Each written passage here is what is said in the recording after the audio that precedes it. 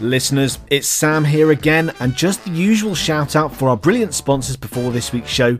Paces Ahead have courses for the start of 2024, and listeners, here's a possible sweetener for you. I will be there at their first course of 2024. That's the 16th to the 19th of January. Please do come along and say hi if you catch me. It would be great to meet some of you if you're there. But there is also a course the following week from the 20th to the 23rd of January for those of you sitting in the first diet of 2024. Not only that, but they also have courses lined up for May as well. The 20th to the 23rd of May and the 28th to the 31st of May. I highly recommend booking on early to avoid disappointment. They very regularly get oversubscribed. If you can't make a course though, Pass Test have got you covered with their market-leading online revision PACES resource. I think most PACES sitters would agree this is more or less essential to have to complement your ward-based preparation. So to get access, just click any of the links in the show notes labelled Pass Test. But enough on that for now, let's get started on this week's episode.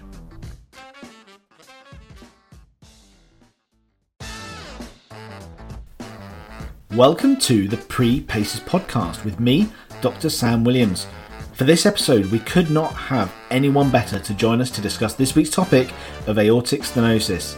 I was joined by Dr. Steve Dorman, interventional cardiology consultant at the Bristol Heart Institute, who subspecialises in transcatheter aortic valve implantation, or TAVI. We go through the correct approach to a PACES cardiology station and what signs to look out for in a patient with aortic stenosis. Steve and I discuss some answers to the common examiner questions, and after that I introduce the new feature Quiz the Consultant, where our bosses take on a quickfire quiz on a topic of their own choosing, with the caveat being it can't be related to medicine. Don't forget to like and follow us on social media at Pre-PACES Podcast, subscribe wherever you get your podcasts, and most importantly of all, enjoy the show.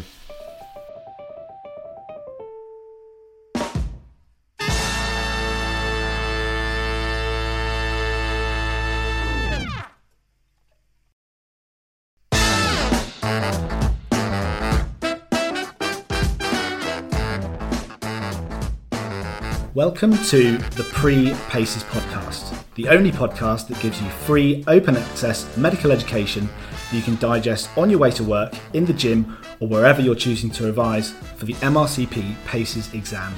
Today's episode is a dive into a station we know features in PACES time after time, aortic stenosis.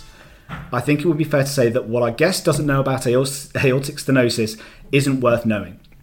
To help us navigate through aortic stenosis, we are joined by Dr. Steve Dorman.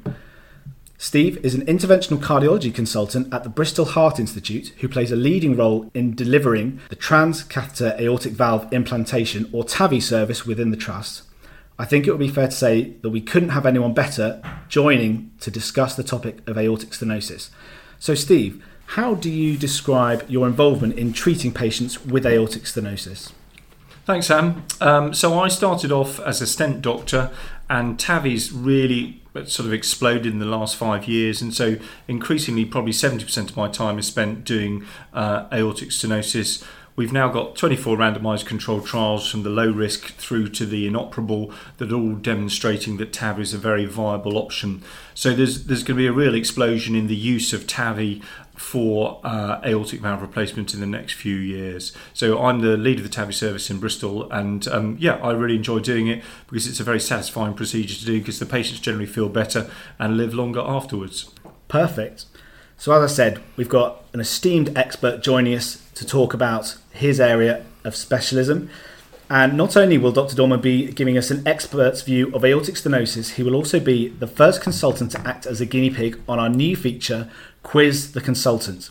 This is the quiz where our bosses take on a number of questions on a specialist subject of their own choosing, with the caveat that it can't be anything to do with medicine. So Steve, before we jump into aortic stenosis, what have you named as your specialist subject and why? Sam, this is a bit of a tricky one because I really don't have a social life because I spend my life in the hospital. But accepting that you forced me to name one, I've named foiling foils as the technology to be quizzed on. And this is foils in the context of windsurfing and surfing. Yes, foils in the context of watercraft, but particularly windsurfing, kite surfing. This was something which is completely new to me, and it was a real blast researching for the quiz. So we've got that coming up towards the end of the show. And since we've introduced our guest, let's jump into this week's topic of aortic stenosis.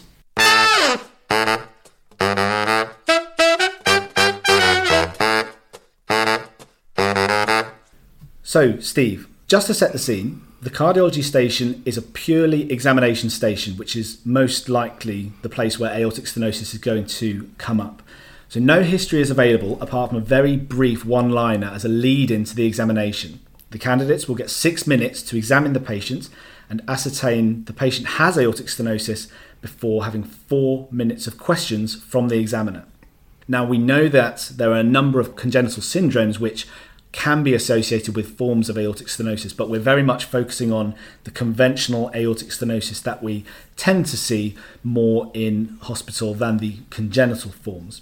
With regard to the key aspects of examination, I thought we could cover this either in one of two ways, which is either we go through the examination chronologically, but I felt it would be better for us to cover the most pertinent findings of an examination as you find them. And the clear and most obvious sign that you have a patient with aortic stenosis would be the murmur. So, Steve, what does the characteristic murmur of aortic stenosis sound like? So I think the murmur is the one thing that you will pick up on and does sound characteristic of AS. It's quite hard to describe. It's a sort of whoosh, whoosh, and the longer it is late peaking, the more severe it is. And it's one of the few murmurs that there is a good agreement between cardiologists that they can use to grade the severity. Now, the one exception to that is as it becomes critical, ironically, the murmur gets quieter. So now you should be seeing less and less critical AS in the PACES exam, because I would hope that they would be operated on or have a TAVI. So it is a reasonably reliable murmur. It's a crescendo, decrescendo murmur, and I'm afraid there's no substitute for just hearing quite a few of them, but it definitely sounds different from the mitral regurgitant murmur. I think the clue you'll get first is from feeling the pulse. We'll go on to the pulse in a second. If the pulse is slow rising, that's giving you a clue that you're going to be hearing a crescendo, decrescendo murmur. Like you said, it's critically important to just listen to as many murmurs as you possibly can to be able to differentiate between that.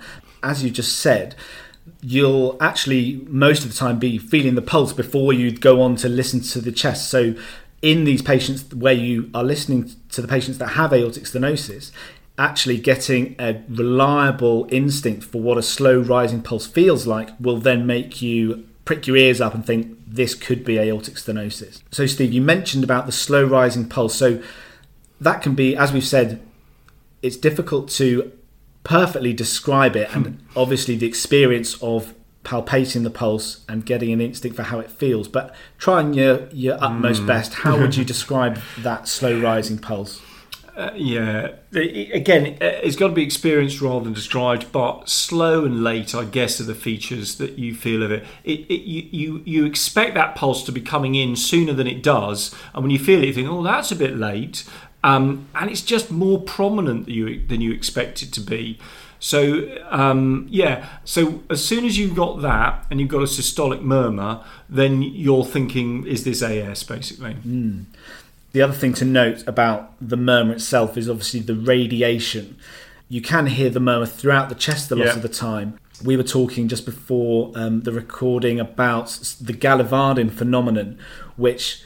it was something maybe wasn't familiar to you. With. For me, it was very much during my PACES revision a get out of jail free card for something which is a murmur which is heard throughout the chest.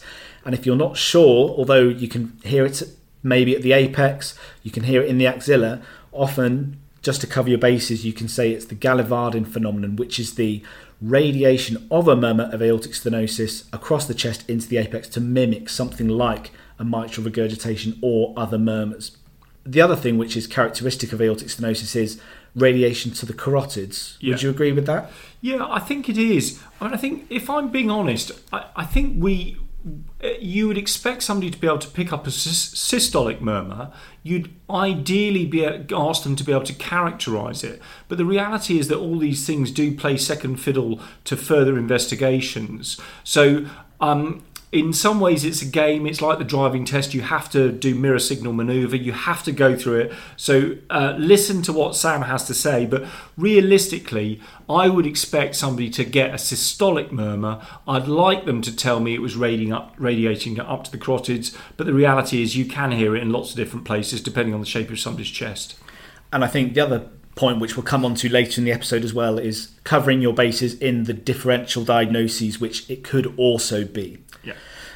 Other potential signs that you could find might be a complication as such of aortic stenosis, and these are seen relatively frequently on the cardiology wards, at least here in the Bristol Heart Institute, where we do a lot of TAVI, and these would be relatively common signs of simple heart failure, really. So whenever you get a murmur in paces, your next question is there overt cardiac decompensation clinically on examination? Yeah, edema, bibasal crackles, raised JVP. Now the reality is most of the aortic stenotics that are stable for paces probably won't have active decompensation, so the chest will probably be clear, the JVP won't be up and there won't be edema, but there may be. So I would associate the question, the examiner is always going to say, is there evidence of active decompensation? Or I would be saying that because it's a poor prognostic marker. So you always want to just have that little triad, just have ticked it off in your brain. But most of the time, the aortic stenotics are not going to present to a PACES scenario with decompensation because, frankly, we should be treating them more quickly. Absolutely. The last couple of signs which potentially you could pick up, but again, they're not going to be the things which the examiner is expecting you to come out with first, although they may lend credence to your conclusion of aortic stenosis. And these, a lot of these actually are signs found on palpation. So, for example, something like a displaced apex beat, which might be indicative of left ventricular hypertrophy as a result of long-standing aortic stenosis, or a left ventricular heave, or even a palpable thrill, which, although we do see a lot of TAVI patients, they come around quite infrequently. Yeah, and if I'm honest, here I would, if you think you've picked it up, you could give a soft sign to the examiner, but no one's going to fail you for, you're not going to be diagnosing aortic stenosis on the basis of any of the palpation symptoms. Perfect.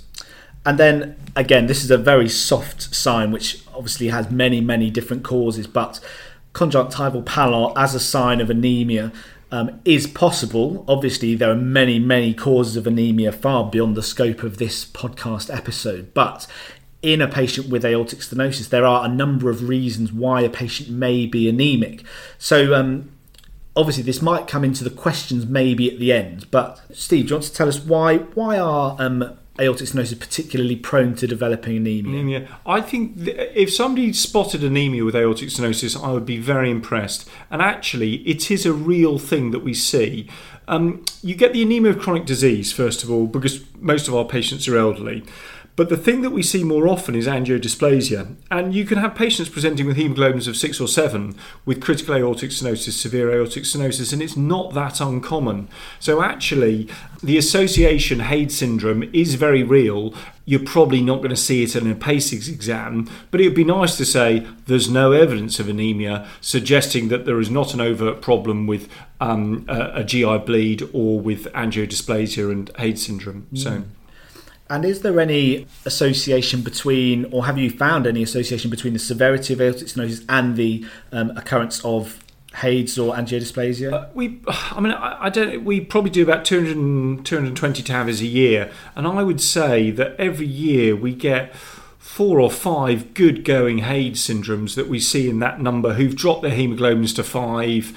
And then what we do find is actually there is a relatively good improvement. They don't require transfusion afterwards. I can't say I fully understand why, and you can't promise the patient that that's the case. But we do see people who are entirely transfusion dependent ceasing to need it, it's almost always in association with proper severe high-end aortic stenosis. It's not in association with low-grade peak gradients.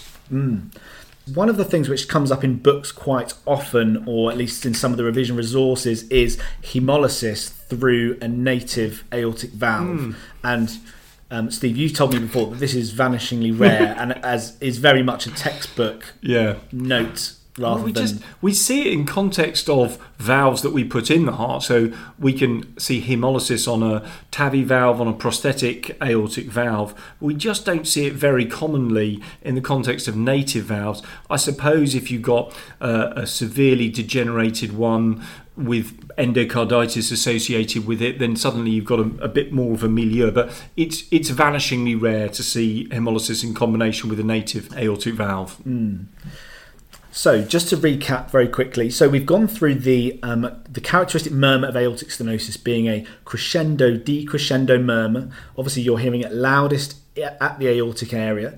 And one other thing which is probably worth noting, or at least worth noting in your description of the murmur, is during your manoeuvres to accentuate the murmur, it should be loudest on held expiration rather than quieter, or at least you would hope that it should be accentuated because of that.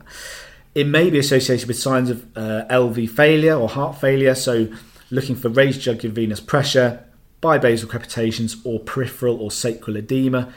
And if you're feeling the pulse, always check for a slow rising pulse that's weak and late relative to its expected characteristics. So once you get to the end of the examination, you'll be expected to present the patient back to the examiner with your findings, followed by some questioning. Myself and Steve are going to take a very quick break, but don't go anywhere, because when we're back we'll be covering the common sorts of questions which you may be asked by the examiners and hopefully give you the correct answers to those questions. We'll be back in just a couple of moments.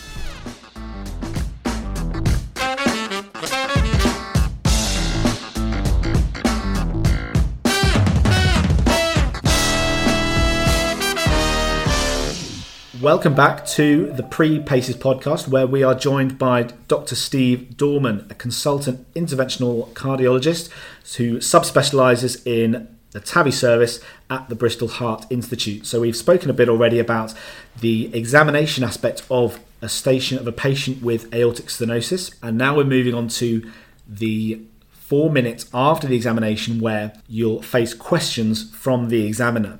And at least what I've been taught from my seniors, which you may agree with, Steve, I don't know, you're often encouraged to spontaneously present the patient, present the pertinent findings, and then almost in continuation of your presentation, discuss the differential diagnoses, the investigations, and the management. So why don't we cover each of those in turn? What would you want a candidate to cover in the differential diagnoses of a patient with aortic stenosis? So essentially, you're going to come away from this examination and hopefully you'll have picked up a systolic murmur. You may or may not be confident that it's AS or it could be something else. So the first question I would ask as an examiner or in your presentation is, I want you to know what's the differential diagnosis of systolic murmur. Now, you may be good enough to know it's an ejection systolic versus a pansystolic, and you may have picked up all those subtle clinical signs that lead you to it. But I don't think the examiner cares so long as you're consistent. So consistency is the most important thing. So if you're confident it's an ejection systolic murmur, I would lead off with, there is an ejection systolic murmur consistent with aortic stenosis. However, I would like to see an ECG to confirm there's evidence of left ventricular hypertrophy and evidence of an echocardiogram to confirm the gradients. If you're not so confident, you could say there's clearly a systolic murmur. My principal differential diagnosis here would be with a mitral regurgitant murmur. The patient's age suggests it's unlikely to be a hypertrophic cardiomyopathy murmur, and the other murmurs, pulmonary stenosis, vanishingly rare, VSD, tends to be in a post-infarct scenario. You're going to be at least 50 or 60. And your mortality post-VSD is unless it's a congenital VSD, of course, in which case they'll be very young.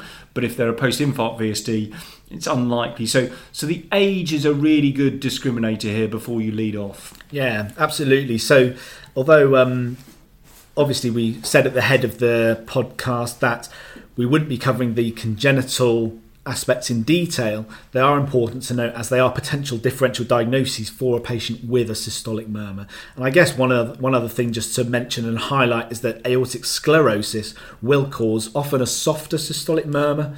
There are a number of differentiating factors between aortic stenosis and sclerosis. So, do you know what they are? Clinically, no. I know what you'll discover is I'm very good at looking at the echo these days. And I don't think you can tell. I would say you can tell an aortic sclerotic murmur because it's just much shorter in nature. So, listening to an AS murmur that's severe, it's a whereas it will be a. That's the best effort I can give you to a great impression there of both murmurs. Yeah, so I would agree that it's often, at least in my experience, it's a lot softer and a lot shorter and often a lot less harsh sounding than aortic stenosis. And I believe also it doesn't tend to radiate to the carotids as much. And so leading on from there, so you've led out with your differential diagnoses, and then I guess the investigations, of which, Steve, you mentioned a couple already. So an ECG looking for left ventricular hypertrophy, and the critical investigation is going to be an echocardiogram, which we'll come on to. I know we talked about differential diagnoses, but often as well they will ask about the etiology or the underlying cause of the aortic stenosis. And in my experience, this is often quite age dependent as to you sort of have to make a judgment as to the patient in front of you as to what it could be. And without a history, you're very sort of limited in that. But the majority of patients you'll see will be generally elderly, but it could be important to mention all the common causes of aortic stenosis. So, Steve, what are the most common causes that we see as causes of aortic stenosis? So probably 80% of aortic stenosis in the UK population is degenerative calcific. So as soon as your patient's between the ages of 70 and 85, that's going to be your most likely gambit. Now, true bicuspid starts presenting from mid-40s up to 60. So bicuspid, congenital bicuspid, you do see at that sort of age group.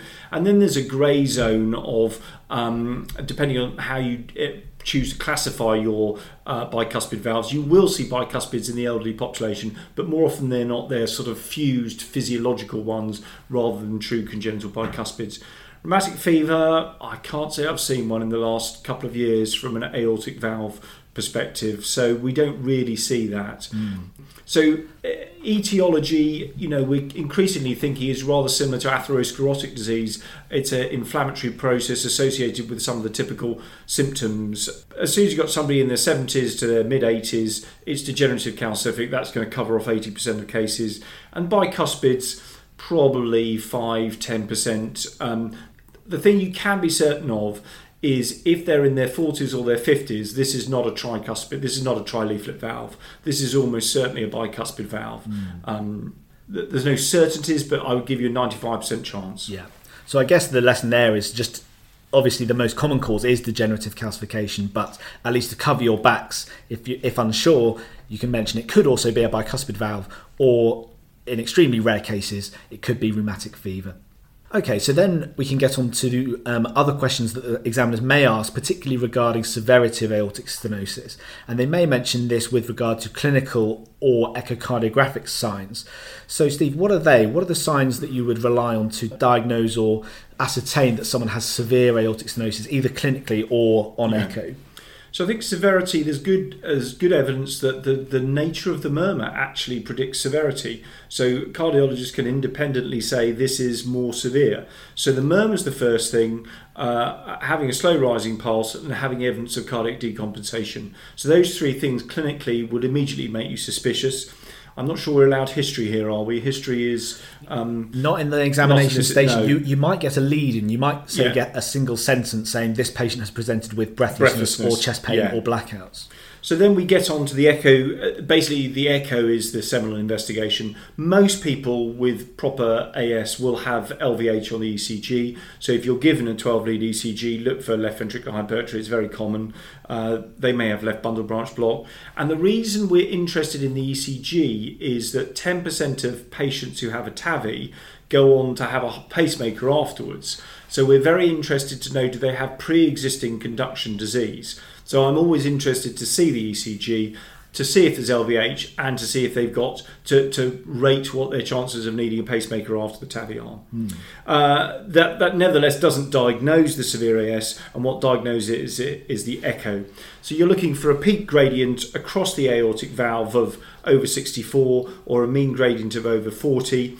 And those are the standard criteria. Now, you can index to body surface area, and a lot of people in the echo community will say that the best measure is in fact the ratio of the velocity across the aortic valve to the velocity in the LVOT. It's called the dimensionless index, and it takes account of the fact that there's an inherent error when you measure the aortic valve area. So the aortic valve area is in the criteria, but it can be fairly significantly underestimated or overestimated just by where you place your calipers. So we don't really like aortic valve area. We like the dimensionless index, which is just a measure of the LVOT velocity ratio relative to the aortic valve. But to keep it simple, sorry to summarise, because I've probably confused you completely by that, you're looking for a peak gradient of over 64 and a mean of over 40. So stick to the gradients. Yeah. Consultant cardiologists don't like the valve area. They like the dimensionless index. Excellent.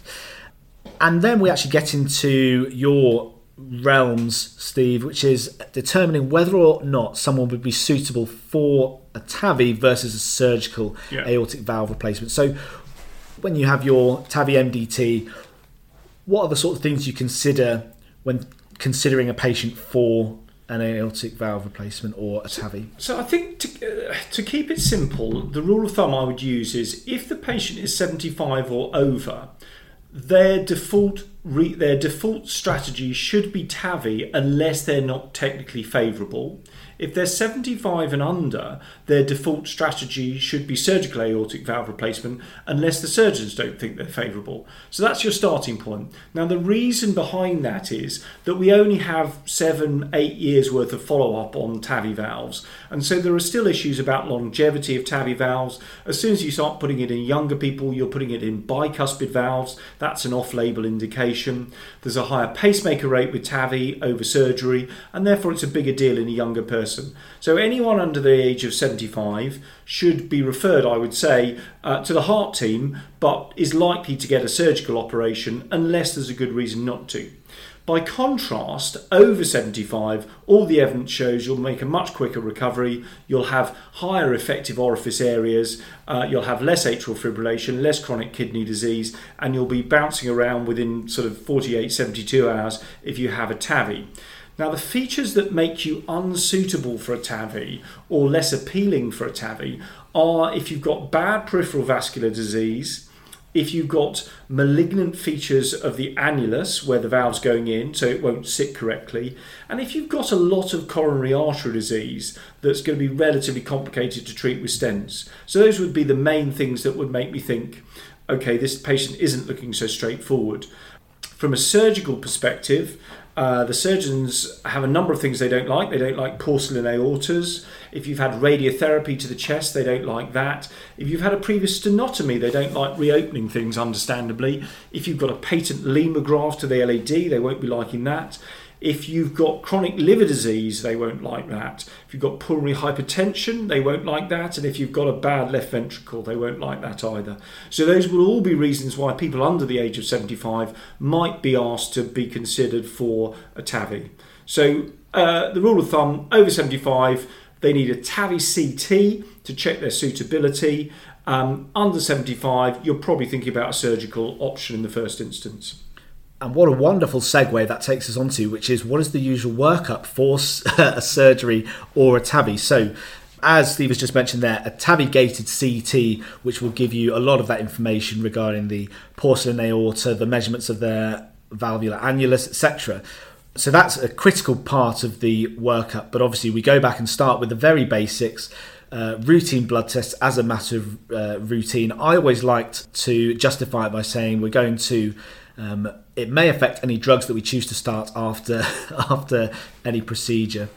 Often, if they are a smoker or they have been in the past, the surgeons or indeed yourself, Steve, will want to get some lung function tests to see how well they're doing from that perspective. And as you mentioned, patent lemur grafts or any other reason that they might have coronary artery disease, or another reason to perform a bypass operation would be indicated prior to being considered for surgery or a TAVI. One thing which I found doing my research for this, Steve, was the use of carotid Dopplers. Do we tend to do those routinely anymore? I certainly don't. I mean, if the surgeons want it, they can. Usually things like carotid Dopplers are done if a surgeon doesn't want to do an operation in the nicest possible way. So they're used, and so increasingly, I would say the gatekeeper examination is a TAVI, is an ECG gated CT. You probably need an angiogram if the CT hasn't shown the coronary arteries well enough. And then everything else is pretty much up for discussion: lung function, carotid Dopplers. And it's not mandatory, and certainly we wouldn't be doing them unless we were being led by something.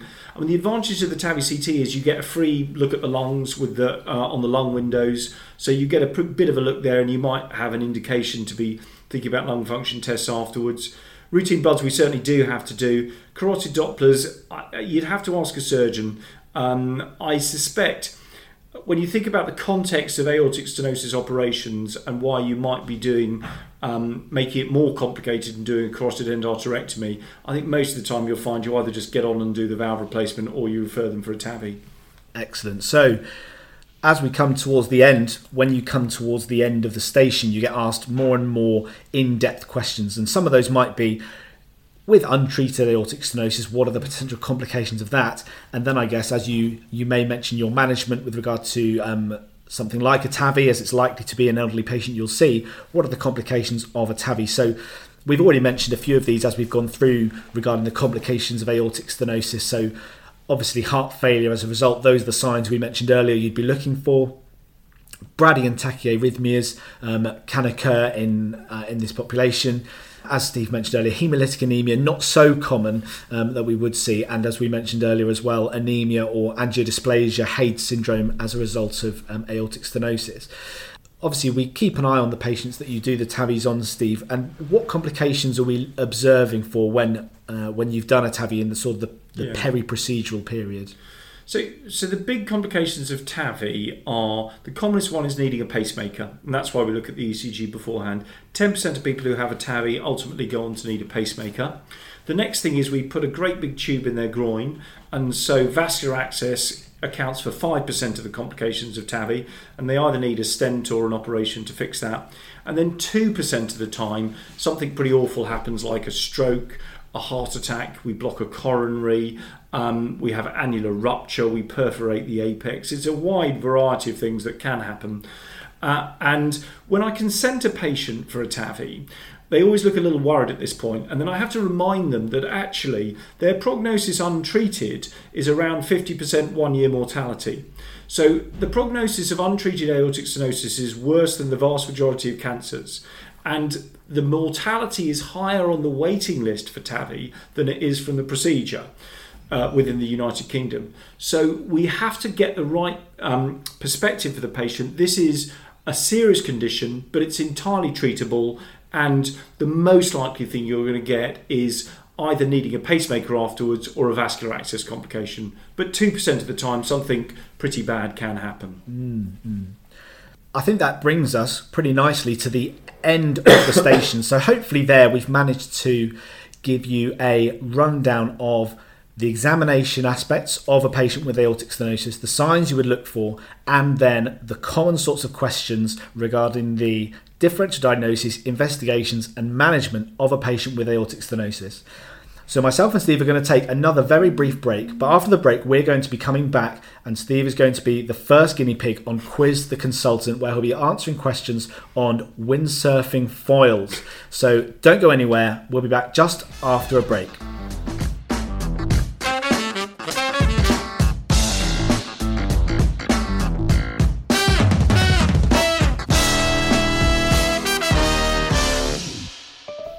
And welcome back to the Pre-Paces podcast. We all know consultants are experts in their fields, but what else occupies the brilliant minds of our consultants that isn't to do with medicine? I'm laying down the gauntlet to each consultant who comes on the show to give me a specialist subject of their own choosing, with the one caveat being it can't be anything to do with medicine. Whoever comes out on top at the end of the series will bag a coveted Pre-Pacers podcast mug. So, Steve, what have you chosen as your specialist subjects? I've chosen foils for windsurfers and kite surfers. Excellent. So, this is the way it's going to work. So there are 10 questions in total. You can either try and answer it first time, for which you've got 2 points, or you can take multiple choice options, and that'll give you 1 point. And as I said, you're in with a chance to win a coveted Pre-Pacers podcast mug. So 10 questions coming up on windsurf foils. A foil is an underwater glider that allows you to fly over the water by applying what type of force? That's interesting. It's like the force of a wing, so it's a hydrodynamic force? Absolutely correct for 2 whole points. Hydrodynamic force. Question number 2. According to windfoilzone.com, what are the perfect conditions to learn to windfoil? You don't want it too windy, basically. So I would say 2 to 4, force 4 to 2, between, force 3 to 4 they'll probably want as perfect conditions. Okay, it's even less complicated than forces. Light wind. You said light wind, which I'm going to give you 2 points for. It's light wind, no chop. So that's another 2 points. Number 3. In windfoiling, what is a catapult?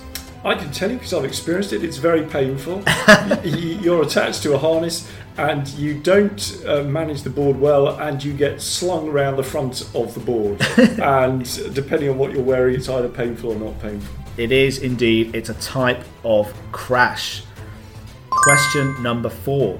Again, according to windfoilzone.com, assuming a basic beginner knowledge of foiling, how long do they say it should take you to, in inverted commas, get flying? And it's a range. It's a time range. Well, I would say an hour. If you're a decent windsurfer, within an hour. If you're converting from being a decent... Now, they're probably going to be a bit more conservative. So, but I would say realistically, within 1 to 4 hours, if you're a decent windsurfer, you could be foiling in low wind conditions. I'm going to give it to you. It's 2 to 4 hours is what they've said. You said 1 to 4. I'm giving it to you. That's very kind, thank you. I'm looking forward to the mug. So, which part of the windfoil will give you the ability to fly? Well, it's the main foil that... What's the foil? What are they going to say? You can take the options. Give me some options. Okay, is it A, the back wing, aka the stabiliser? Yeah. Is it B, the front wing? Is it C, the sail? Or is it D, the fuselage? Can I have it's the sail or the front wing? And I'm going to... what's the question? It's which part of the windfoil will give you the ability to fly? The sail. Let's go with the sail. So they say the back wing. Damn. That's another one from windfoilzone.com. I can't argue with them. Okay. So we've just said that it was the stabiliser that gave you the ability to fly. The question is, does a larger stabiliser give you more or less downforce than a small one? Bigger foils will lift you higher up. So I suppose the downforce is more. Absolutely correct. More. It tilts the nose up, apparently. Question 7. Windsurf foils are usually constructed of 2 materials. Name either one. Well, it's carbon fibre. They're very expensive. It costs about £1 each. Absolutely correct. Question 8. Another, according to windfoilzone. You can tell where I got my research from, can't you? What is the average windfoil cruising speed? I'll give you 5 knots either way. So you'll be planing, and I would hope you would be doing at least 10 to 15 knots. I would be disappointed if you were doing any less than that. So yeah, maybe 15 to 20. Let's go with 15 to 20. It's 20 knots is the correct answer. Phew. Question 9. What is the name of the current windfoil world champion? I have absolutely no idea. Well, you had to fall at one hurdle, didn't you? It's Tom Goyard, or Goyard. Never heard of him myself. I'm sure he's a very successful young man. I'm sure he is.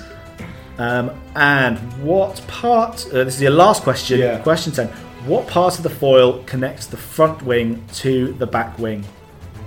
The fuselage, probably. Absolutely correct. He is leading the charge in Quiz the Consultant. Dr. Steve Dorman, thank you so much for being the first guinea pig on Quiz the Consultant. It's been a pleasure, and good luck to you all doing paces. It does get better after paces. So, hopefully, listeners, that will cover all aspects of aortic stenosis you might be asked to approach in a cardiology station. We have been delighted to be joined by Dr. Steve Dorman, consultant cardiologist in TAVI at the Bristol Heart Institute, to give us all the information we need to tackle this critically important PACES station. As you know, we're always trying to improve here at the Pre-PACES podcast, and we would love to hear from you. You can get in touch via the usual social media channels. On Twitter and Instagram, it's at Pre-PACES podcast, and on email, it's prepacespodcast@gmail.com. Thank you so much for listening, and we'll see you next time on the Pre-PACES podcast.